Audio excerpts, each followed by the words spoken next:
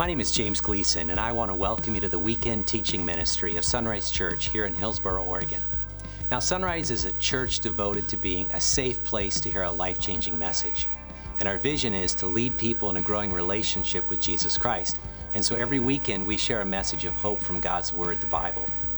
Now, if you'd like to know more about discovering and growing in a relationship with the God who loves you, please take a moment to visit our website at www.isunrise.com. Now from there, you can learn how to connect with the God who loves you.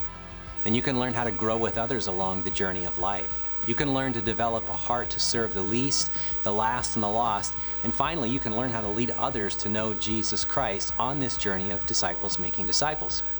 And so now I invite you to follow along with our weekend message as you discover the heartbeat of God.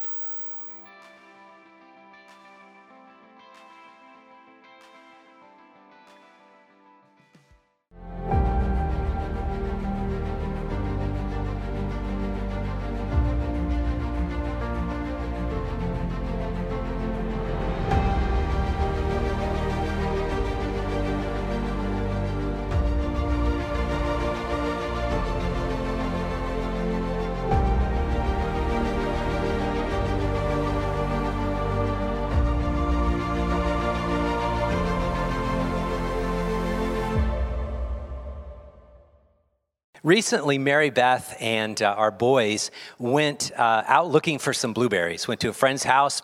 They have a farm and harvested a bunch of blueberries. And the reason I'm talking about this is because I love blueberries. And every morning, I have a half a cup of oatmeal and a half a cup of blueberries. That's just like my routine. I get up in the morning. This morning, it was just about 4 o'clock. I woke up, so went out there, got the coffee going, got the oatmeal going, and I pulled out the blueberries. Now, after my wife did this, I reached into the freezer and I noticed that there was a clear package, some fresh blueberries. Normally, I open up something from Fred Meyer or Safeway or some Winco or something like that, and those are good. But I dumped the blueberries on, and as I'm sitting there, I'm starting to read my Bible on my computer to do the one-year Bible, and I take a bite, and I stopped. It was amazing. They were fresh blueberries. You know the taste, the flavor? I mean, I'm kind of used to the stale. You ever open a can of something, you eat it, and then you eat the real ones? You're like, wow, this is awesome. Seth and I, my youngest, we went down to Portland on Friday night. We did a father-son overnighter, and he's a foodie, and so we did a few things. We took our longboards down there and got to skateboard around a little bit on the waterfront, and we went to Kel's Irish Pub. Anybody been to Kel's? It's amazing. Now, my wife, my mom, they make corned beef and cabbage, and that's great, and I love them, but come on. Kel's, have you ever been there? It's so good. So he looked at the menu, he goes, there's all these options. I go, yeah, but there's nothing like corned beef and cabbage with the little mustard sauce from Kel's. And we got it, we sat there, and it was just like this explosion of flavor in our mouth. It was amazing. The next morning, I took him to Mother's Bistro. And he likes food, what can I say? And we had these amazing omelets and this food. It was just like so much. But you know what something tastes like when it's just fresh, right? There's a flavor that we often miss in our fast food culture and society. I think the same is true with words. We will use words, we will speak about words, we'll open the Bible and see words, and I think we miss the raw flavor, the essence of what God is saying for us. I want to give you a couple examples, and then we're going to do this for our sermon today. Back when I was in college, a couple of years out of high school, I was studying the book of Philippians, and I ended up going back to my church in Petaluma, California, and I did some youth group, I did internship, and I taught the students through the book of Philippians. I was struck by this word that the Apostle Paul used, and it stuck with me for years. Take a look at this in Philippians 3:10-11. I want to know Christ. Now, of all the people on the planet, don't you think Paul knew Christ? I mean, I read that, I thought, something's going on here. He obviously knows Christ. But he says, I want to know Christ and experience the mighty power that raised him from the dead. I want to suffer with him, sharing in his death, so that one way or another I'll experience the resurrection from the dead. Well, I started to become a word nerd, and I wanted to geek out on what these words mean, because I know they mean something that's got a much more flavorful impact if I could study them in the original language. Now, there's a couple words for the word know in the Greek language the New Testament was written in. And one is the word oida, which is like a knowledge of fact. You know something to be true, it's a fact, it's a yes or no. Paul did not use that word. He didn't want to know about Christ. That's kind of like a head knowledge. He said, I want to experience Christ. I want to have a gnosko, a knowledge that comes by a relationship, that comes over and over. It's kind of a heart knowledge. And he says, I want to experience Christ day by day. I want to grow so close to him. Now, if you study how the New Testament at the time of Christ was, not written yet, but the Old Testament had been converted into Greek and translated, called the Septuagint, they use this word to describe the word that often shows up in the Bible. That is the word for like sexual intimacy. And it's like when Adam knew Eve, you know what I'm talking about? When you know what I'm talking about, right? Okay, so they use this word. It's a word of intimacy, of a depth of a relationship. If you've ever been into friendship or relationship with someone for many, many years, you know that you can grow stale in that relationship or you can grow deep in that relationship. And Paul said, I want to grow deep in my intimacy with Christ. Another way to express this is something that's very common. People know that there are varying words in the Greek language for the word love. And there's this great passage in John at the end. It talks about Peter and Jesus using the word love. But there are actually 4 words in the Greek language for love. Storge does not show up in the New Testament, but it is like a family love. Philia, which is a friendship love, like Philadelphia, the city of brotherly love. Then there's eros, which is an erotic, romantic kind of love. That's kind of the only love the world knows today and talks about. And there's an agape, which is an unconditional love. It's a self-sacrificing, it's a serving love, it's a giving love. And so when we use the word love today, I don't know what it means, right? My friend D, he's a pastor down in Jefferson. He would talk about this for years. He goes, I love ice cream, because he's an old dairy farmer, so you have to. So I love ice cream. But do I love ice cream the same way I love my wife? Or that I love God? See, our words just lose flavor. They're kind of bland. But in the original language of Greek and Hebrew, in the Old Testament Hebrew, the words have incredible explosive flavor to them.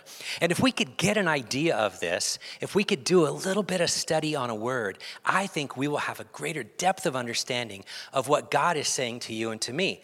I think the word worship is like that. We use a lot of words in church, and worship is one of them. This is a worship service. We have a worship team. We just had 2 songs of worship. But what does that mean, right? One of my favorite movies, The Princess Bride. This inconceivable. Zinni's like, it's inconceivable, it's inconceivable. And Inigo Montoya, in a beautiful moment, he says it this way: you keep using that word. I do not think it means what you think it means. Worship. I do not think it means what you think it means. I want to see what the Bible thinks it means, says it means, and I want to study it today by taking a look at it, because some of us, we think about worship as singing. Oh, I'm listening to worship music. What is that? It's a category, right? It's a style. It's kind of like country western or rap or hip hop or something like that, right? It's a style of music. It's a category. Or I'm going to a worship service. It's a thing. It's a place. It's a time. It's a gathering. Maybe it's emotional. Maybe it's something that you do. Maybe you're part of the church. I know my church, when I was young, you had to be quiet when you enter the worship service because it's a worshipful time. Shh, people are worshiping. And then you go to other churches, and they just like blast it out. It's like a concert, and people are jumping up and down and waving their hands. You're like, that's not worship. Worship is quiet. And people are like, what are you talking about? You've never worshiped like us. And there's a worship war, right? And they went on in the church for years. What is worship? Is it emotion? Is it quiet? Is it loud? Is it physical? Is it just an internal thing? Is it purely mental? Is it emotional? What do you do when you think about worship? How do you express worship? What is worship to you? Well, I want to show you what worship was to the Hebrew people, the people that live the Old Testament, that experience and express worship. And I want to do it by using this as a big idea, and it's simply this, is that worship is a verb. Worship is an action. It is an entering into and enjoying the presence of God with all of your heart, your soul, your mind, and your body, your strength. Your heart, obviously, your emotions. You want to be engaged when you sing worship songs, right? Or you enter into a worship service, right? A worship gathering, or you are worshiping God, maybe on your own, maybe in a car, maybe here at church, but you're worshiping with your heart. That makes sense. Your soul, your mind. Well, are you understanding the words? Are you singing good words? Are they quality words? Are they reflective of the theology of the Bible? Or are they just emotional songs about walking on water or something like that? I'm not sure. oceans and stuff. That I like that song too. But body. I mean, I come from a church background that you just like, this is worship. You stand there, you hold a hymn book. That's about all you do, you know. Now, there's one person that raises his hands, and it was the worship leader. That kind of raising hands was okay, because he went like this. Cool, that's 4-4 right there. We don't do that. Jake, do you ever do that when you lead worship? It's kind of hard to play guitar when you do this, right? Thank you. Okay, so what is worship? I don't think it means what we think it means. In fact, I know it doesn't mean what most of us think it means. And I want to go on a journey of using this morning's opportunity to kind of look back at some of our words, mostly in the book of Psalms, some other Old Testament historical passages. But I want us to see 7 words that were used for worship, for praise, for thanks, for blessing. They translate a lot of different ways in English. But if we could like peel open that fresh bag of blueberries and just take a bop, just pop one in our mouth, it'll explode with flavor. I think your worship will be just a little bit different. And so I need your help though, because we're going to participate, okay? So I know some of you are like, I knew this was the wrong weekend to come to church. We should have gone camping. Okay, so the first word for worship is the word halal. And I need you to say it. And I even kind of put a pronunciation guide there. How easy is that? And if you got one of the sermon notes, great. If you're watching online, you can download them. But halal. So say with me, halal. Now, did you like phlegm up on your neighbor or the person in front of you? Then you didn't say the word. Okay, so let's say it again. Halal. Okay, that's close. For a bunch of white people, you're okay. All right, so halal. Okay, it's this expressive understanding to shout. Oh, that would be interesting. When was the last time you came in church and shouted? You know, if you got kids, you know what shouting's all about, right? They're shouting, you're shouting, right? You shout to be quiet. It's like, that's kind of funny. You know, mom's shouting so we can be quiet. Why isn't she quiet? You know what I mean? But shouting. When was the last time you shouted to the Lord? In fact, why don't you say the word halal, shouting. Ready? Halal. See, that's so much better than the 9 o'clock service. You guys are awake. I love it. To boast, to praise, to shine, to rave. Ooh, to rave, all right. To celebrate, I love this. To be clamorously foolish. Ooh, that sounds embarrassing, right? I don't want to be clamorously foolish. That's what the word means. To have so much joy in your heart that you are just like an unfettered child just shouting and dancing before the Lord. It's a really cool word. And this is where our word, what does it sound like? Hallelujah comes from. Take a look at this first passage from the Psalm 149. Halal, praise the Lord, Yah. Okay, so this is where we get praise the Lord. It just means hallelujah, right? You just learned some Hebrew right there. That's awesome. Hallelujah is praise the Lord. Praise the Lord. Halal, Yah. Sing to the Lord a new song. Sing his praises in the assembly of the faithful, O Israel. Rejoice in your maker, O people of Jerusalem. Exult in your king. Halal his name with, oh my goodness, dancing. We left our Baptist Bibles somewhere else. Dancing, accompanied by tambourine and harp. You know, the end of the book of Psalms, the last couple chapters especially, I never heard those preached in my church. Because you don't dare dance, right? And you don't go bowling, and you don't play cards, and you don't see movies, that's for sure. Oh, God forbid you watch a movie, you know? But to dance, to shout, to rave, to clamorously be foolish before God, that sounds awesome. But I got to be honest, it sounds kind of scary, right? Because what if somebody sees me? I might be embarrassed. Well, it'd be clamorously foolish, like a little child. They don't really care, right? So halal is this beautiful expression of worshiping the Lord. 330 times. This is the second most used word in the Hebrew Bible for worship or praise.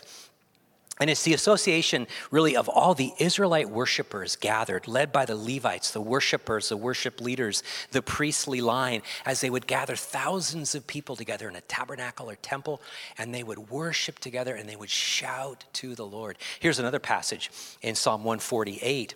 It says, Halal the Lord, Yah.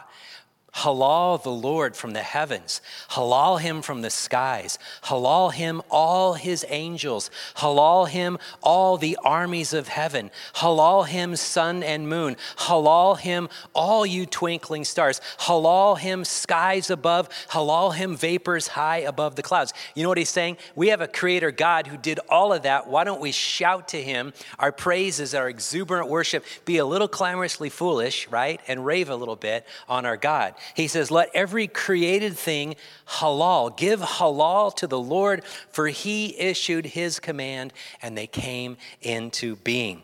This is a great word, and a reflexive use of it. It's also used to people that are kind of boasting about their worship of God, or again, foolishly acting before. I can remember David, great picture of this, when the temple the ark comes in and the city, and he's dancing, and his wife Michal, she is not very excited about the fact that he took off his outer robe, and she gets, in this chiding moment, and she says, oh, you were very undignified in there, and how foolish you were dancing before the young ladies. And David's response is, hey, I'll be even more undignified than this if it means I worship the Lord, right? He wasn't so straight-laced, right? David was a worshiper, and he was willing to physically allow his body to worship the Lord. C.S. Lewis said it this way in his book on the Psalms: the most valuable thing the Psalms do for me is to express the same delight in God which made David dance. Now, I give you permission this week to wait till everybody's gone from your home and turn on worship music. Okay, David Crowder would be a good suggestion, you know what I mean? And just crank it up really loud. Your cats or dog will run away. That's fine, because you're going to dance. You're going to dance. And if you have a Ring device, turn it off. Don't let anybody see it. And just dance before the Lord. Right? It sounds kind of silly, right? Why would we do that? Well, we do that in other places, right? We actually go to dances, and we use our physical body to express something. Well, in the Bible, they did that to worship the Lord. The second word we want to see is the word yada. And in fact, you can say with me, yada. You don't have to spit for that one. That's okay. Yada. It means to revere or worship with extended hands. Hello. Extended hands. To hold out the hands like throwing a stone or an arrow. So no one is watching you right now. The camera is on me alone. Would you all just raise your hands in extended worship? Excellent. You got one up there, hon. You got to put both of them up. There we go. Like a roller coaster ride, right? Well, isn't that what we do? I mean, we raise our hands up. It's not abnormal for us to raise up our hands. We shout with excitement, right? That's what we do. It shows up 114 times in the Bible. Here's one, Psalm 44:8. Oh God, we give glory to you all day long and constantly yada your name. We lift up our hands to your name. It's beautiful. We do this with excitement, right? We do this with wonder. We do this in awe. We raise up our hands. I remember we were down at Magic Mountain many years ago. Our boys were little, and we're walking in, and our youngest son, Seth, who's taller than me now, he was just little, maybe 6 years old, and he looked up at the X2 roller coaster, and he said, I'm going to ride that even if it makes me cry. And we did, and we all did, with joy, tears streaming down our face. It was the most chaotic, scary thing I've ever been on a roller coaster. But you're raising your hands up and you're screaming, right? If you could do that in a stupid roller coaster, why can't you do it with God, right? Or maybe you watched a game yesterday. It wasn't the Ducks game. It was the Beaver game, right? When Seth and I were down in Portland, we were walking, and he goes, Dad, why are these people all wearing bright blue and orange? I said, it's a cult. It's called Boise State. And they'll be in mourning in a day. Right, we go to football games. I guarantee you, we raise our hands. We jump up. We scream. We shout. Some people even paint their bodies or faces, right? We express it with our physical bodies. We shout, right? Regardless of culture or language or color of skin or country of origin. I mean, when we experience joy, we do the wave, right? If you're a Seahawks fan, I don't think there are any left. You raise, sorry. I just read they're going to be the worst team this year. I only have hope because I'm a Raider fan. So at least, I won't be that bad, okay? Thanksgiving weekend, Oh no, Raiders and Seahawks. That's where I'll be, I hope. Here's the deal.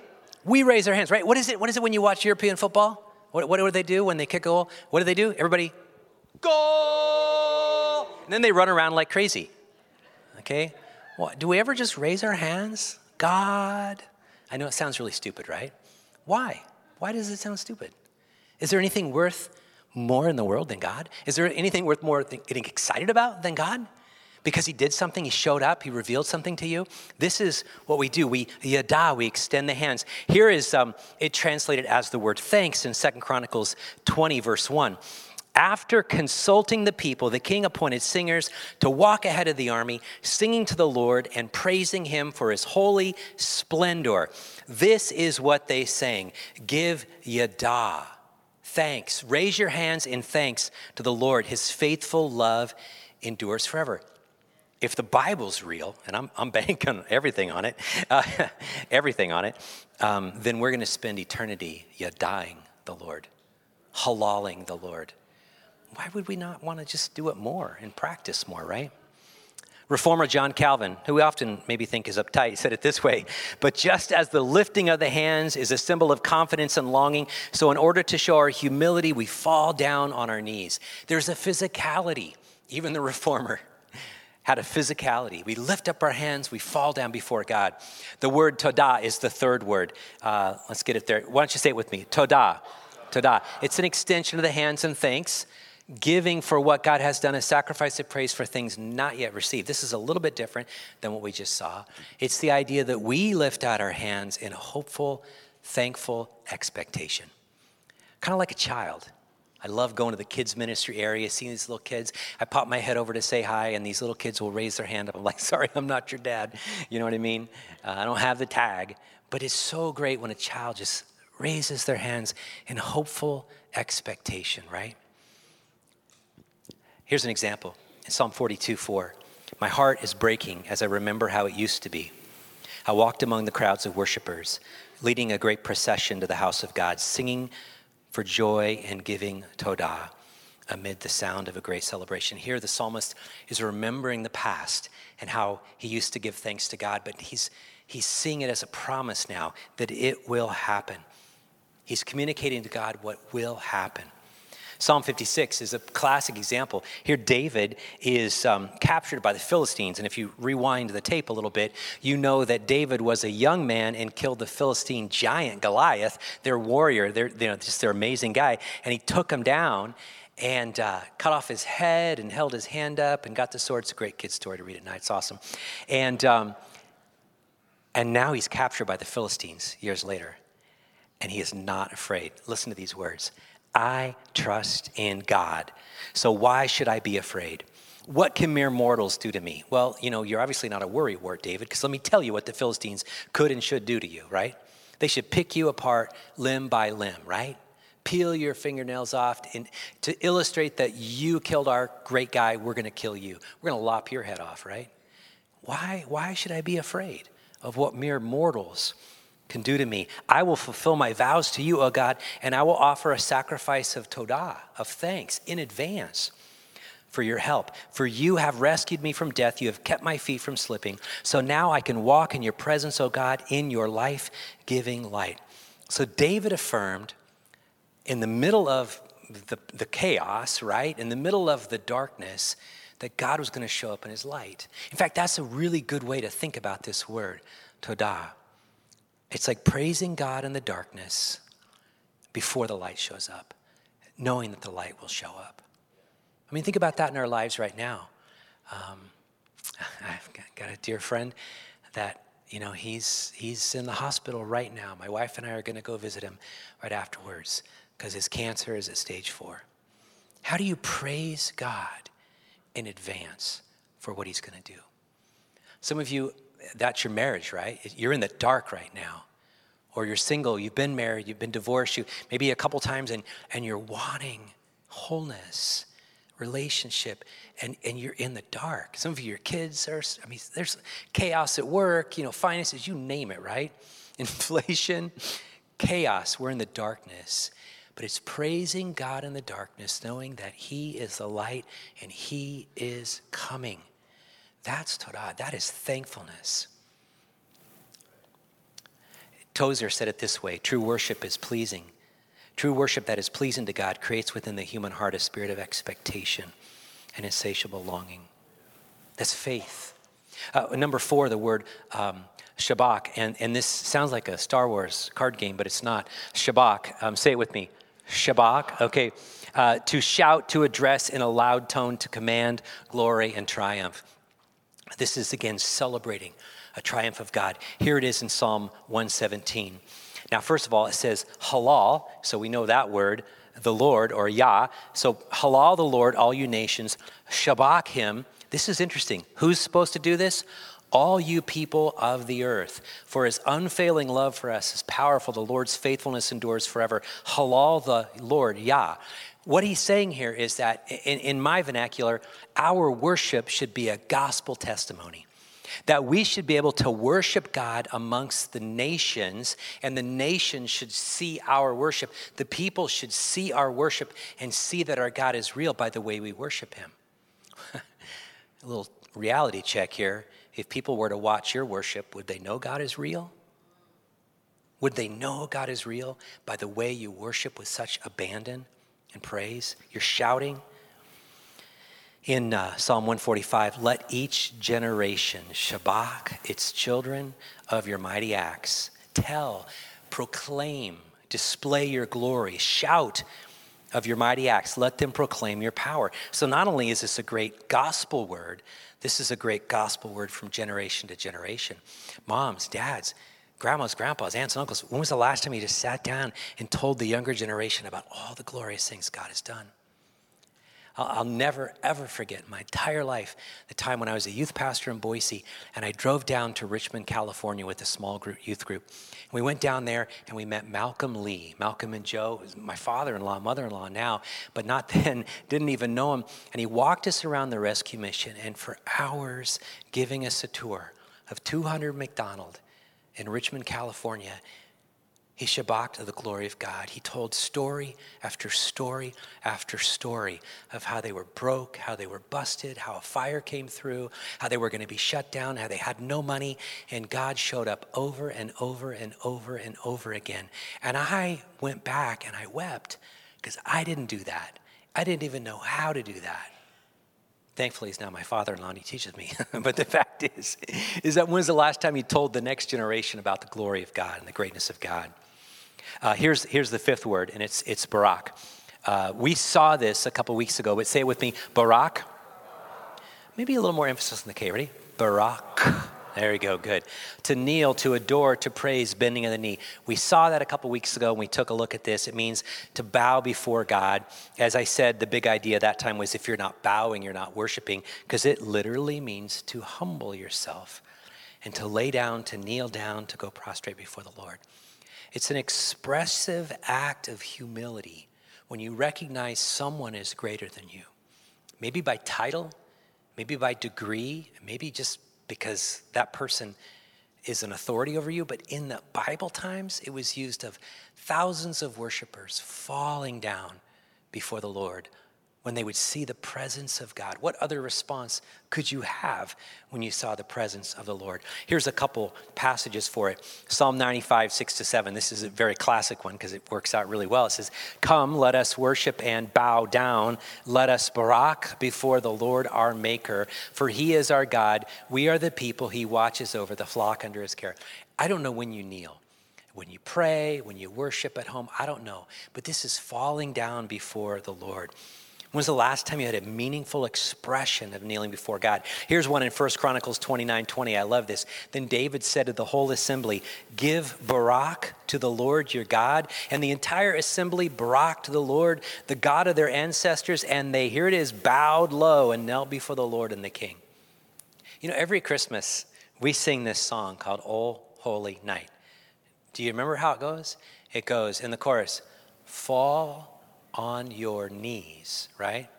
Oh, hear the angel voices. O night divine, O night when Christ was born. O night divine, O night divine. In all my life, I'm 57 years old, I have never seen people fall down when they sing that. We are like the biggest liars. I love when we sing songs about standing up in the presence of God and we sit down. I'm like, what are you standing on the inside? You're a little rebellious child. You can make me sit down on the outside, but I want to stand up on the inside, no?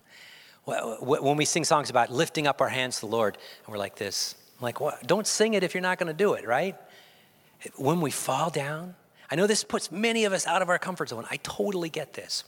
Lifting up hands, outstretched arms, shouting to the Lord, dancing before the Lord, moving before the Lord, even moving, right, before the Lord, and then bowing before the Lord. But this is what worshipers have done for thousands and thousands of years. The sixth word, zamar. So say this word with me, zamar. Zamar, good. It means to make music by plucking the strings of an instrument, to sing and celebrate in song and music. Not all of you can do this.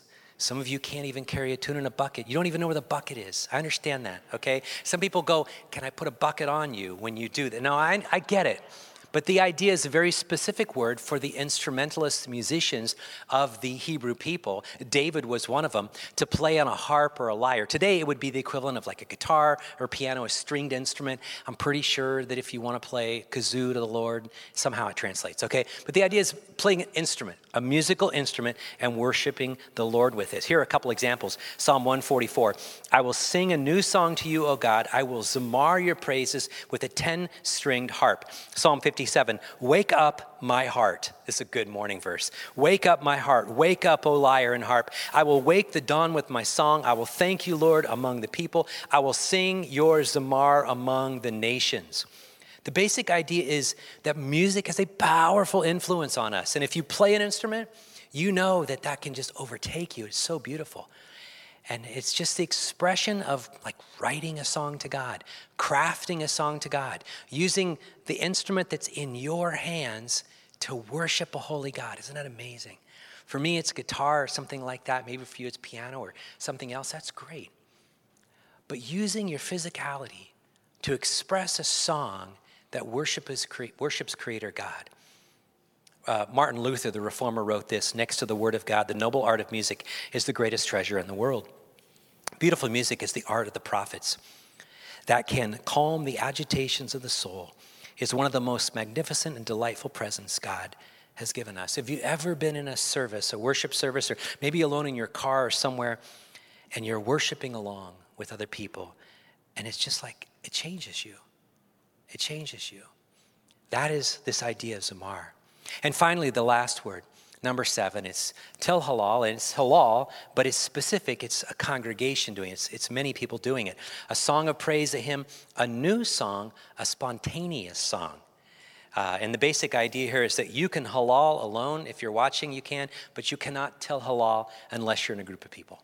You've got to be in the congregation, God's church, to do that. Here are 3 passages. Psalm 22:3. Yet you are holy, enthroned on the tel halal of Israel. Psalm 66:1-2. Shout joyful praises to God, all the earth. Sing or tel halal about the glory of his name. Tell the world how glorious he is. Psalm 100:4. Enter his gates with thanksgiving. Go into his courts with tel halal. Give thanks to him and praise his name. When we sing a new praise song to God, this is so weird. This is what the Bible says. He inhabits the praise of his people. Isn't that really weird?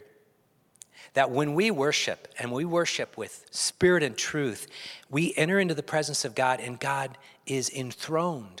He inhabits the praise of his people. One of the prophets even says that God sings over us.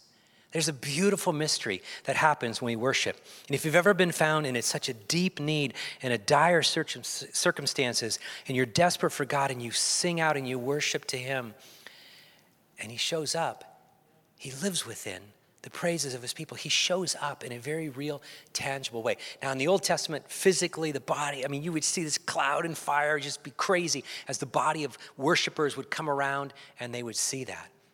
Charles Spurgeon said it this way: praise is the rehearsal for our eternal song. By grace we learn to sing, and in glory we continue to sing. Again, we'll be doing this for all eternity. Why not practice a little bit, right? I give you permission that nobody's going to look upon you with disdain. Please don't look upon anybody with disdain today. Just worship God, right? Don't worry about what other people think. If you're doing it honestly before the Lord, not to get glory for yourself, but just to express it, then you do that. I saw some people doing that earlier, and I don't really know what's going on, obviously, inside of people, but if you're happy, you should notify your face. How about that, right? And if you're excited about the Lord, you might want to make some kind of expression about that, because that was normal in Bible times. A couple references that might help you. One, this is a really cool book by Chris Tomlin. He writes a lot of worship songs, and Darren Whitehead, called Holy Roar. The one I'm really excited about is The Body of Praise. It's not out yet, but I got a couple pre-release chapters, and this is really cool. This is a scientific study of the physiological aspect of people worshiping together. It's what happens when a body of believers come together, and when they're worshiping together, what happens to them physiologically, what absolutely happens with their heartbeat and the rhythm. It's crazy to think that when we come together as human beings, very physical, that the immaterial part of our worship to the Lord and the physical part of our worship to the Lord actually changes us. And it's a worship to God. I saw this many years ago. My wife and I, we went to a U2 concert. Went to Moda Center, 20,000 people. And it was All You Can't Leave Behind tour. It was a great album. And we went there and it's just packed with people, and Bono's doing his stupid Bono thing, and there's a heart there and coming out and everything. He's a great guy, but he's a little idiot sometimes. But he's doing his thing, and they're just a rock band, and then after the encore, and then the next encore, and the final song was 40. And I don't know if you know 40. If you don't, I don't know what you've been doing with your life, because War is their best album from 1983. You should go listen to it. And the song called 40 are the words of Psalm 40. And here were 20,000 people standing, raising their hands, most of them not believers, saying, I waited patiently for the Lord. He inclined and heard my cry. He brought me up out of the pit, out of the miry clay. I will sing a new song. It moved me to think, if these people only knew what they were singing, if they only got it, what would it look like for 20,000 people to gather together and sing it who truly were waiting on the Lord, worshiping God? Something happens to us when we, with abandon and clamorous foolishly like innocent little children running around, we lift up our arms to Father God. Worship is a verb, friends. It is. It means to enter into and experience this worship of God and this entering in with our heart and our soul and our mind and our body. And I just want to remind you, before we go back to a worship set where we're going to sing some worship songs led by a worship leader who has a worship team behind her. So if that all makes sense. All right. Say the word halal. Halal means to shout, to boast, to celebrate foolishly. Say yada. Yada, to revere or worship with extended hands. Say todah. Todah, an extension of the hand in thanksgiving. Shabak, say shabak. Shabak, to shout, to address in a loud tone of triumph. Number 5, barak, say barak. To kneel, to adore, to praise, bending of the knees. Zamar, say it. Zamar, to make music by plucking the strings of an instrument. Til halal, say it. Til halal, a new song of praise, a spontaneous song. One that you might have just made up, and nobody needs to know it but you. That's worship. Bow with me. Father, man, we just get to experience just a glimpse, a glimmer of what it means to worship you here. We're so hindered and we're so held back by our own fears and insecurities, by our own desire to not be looked at foolishly, but you desire us to worship clamorously, foolishly. As little children would just lift up their heart and their hands to Father and to express the desires of our hearts.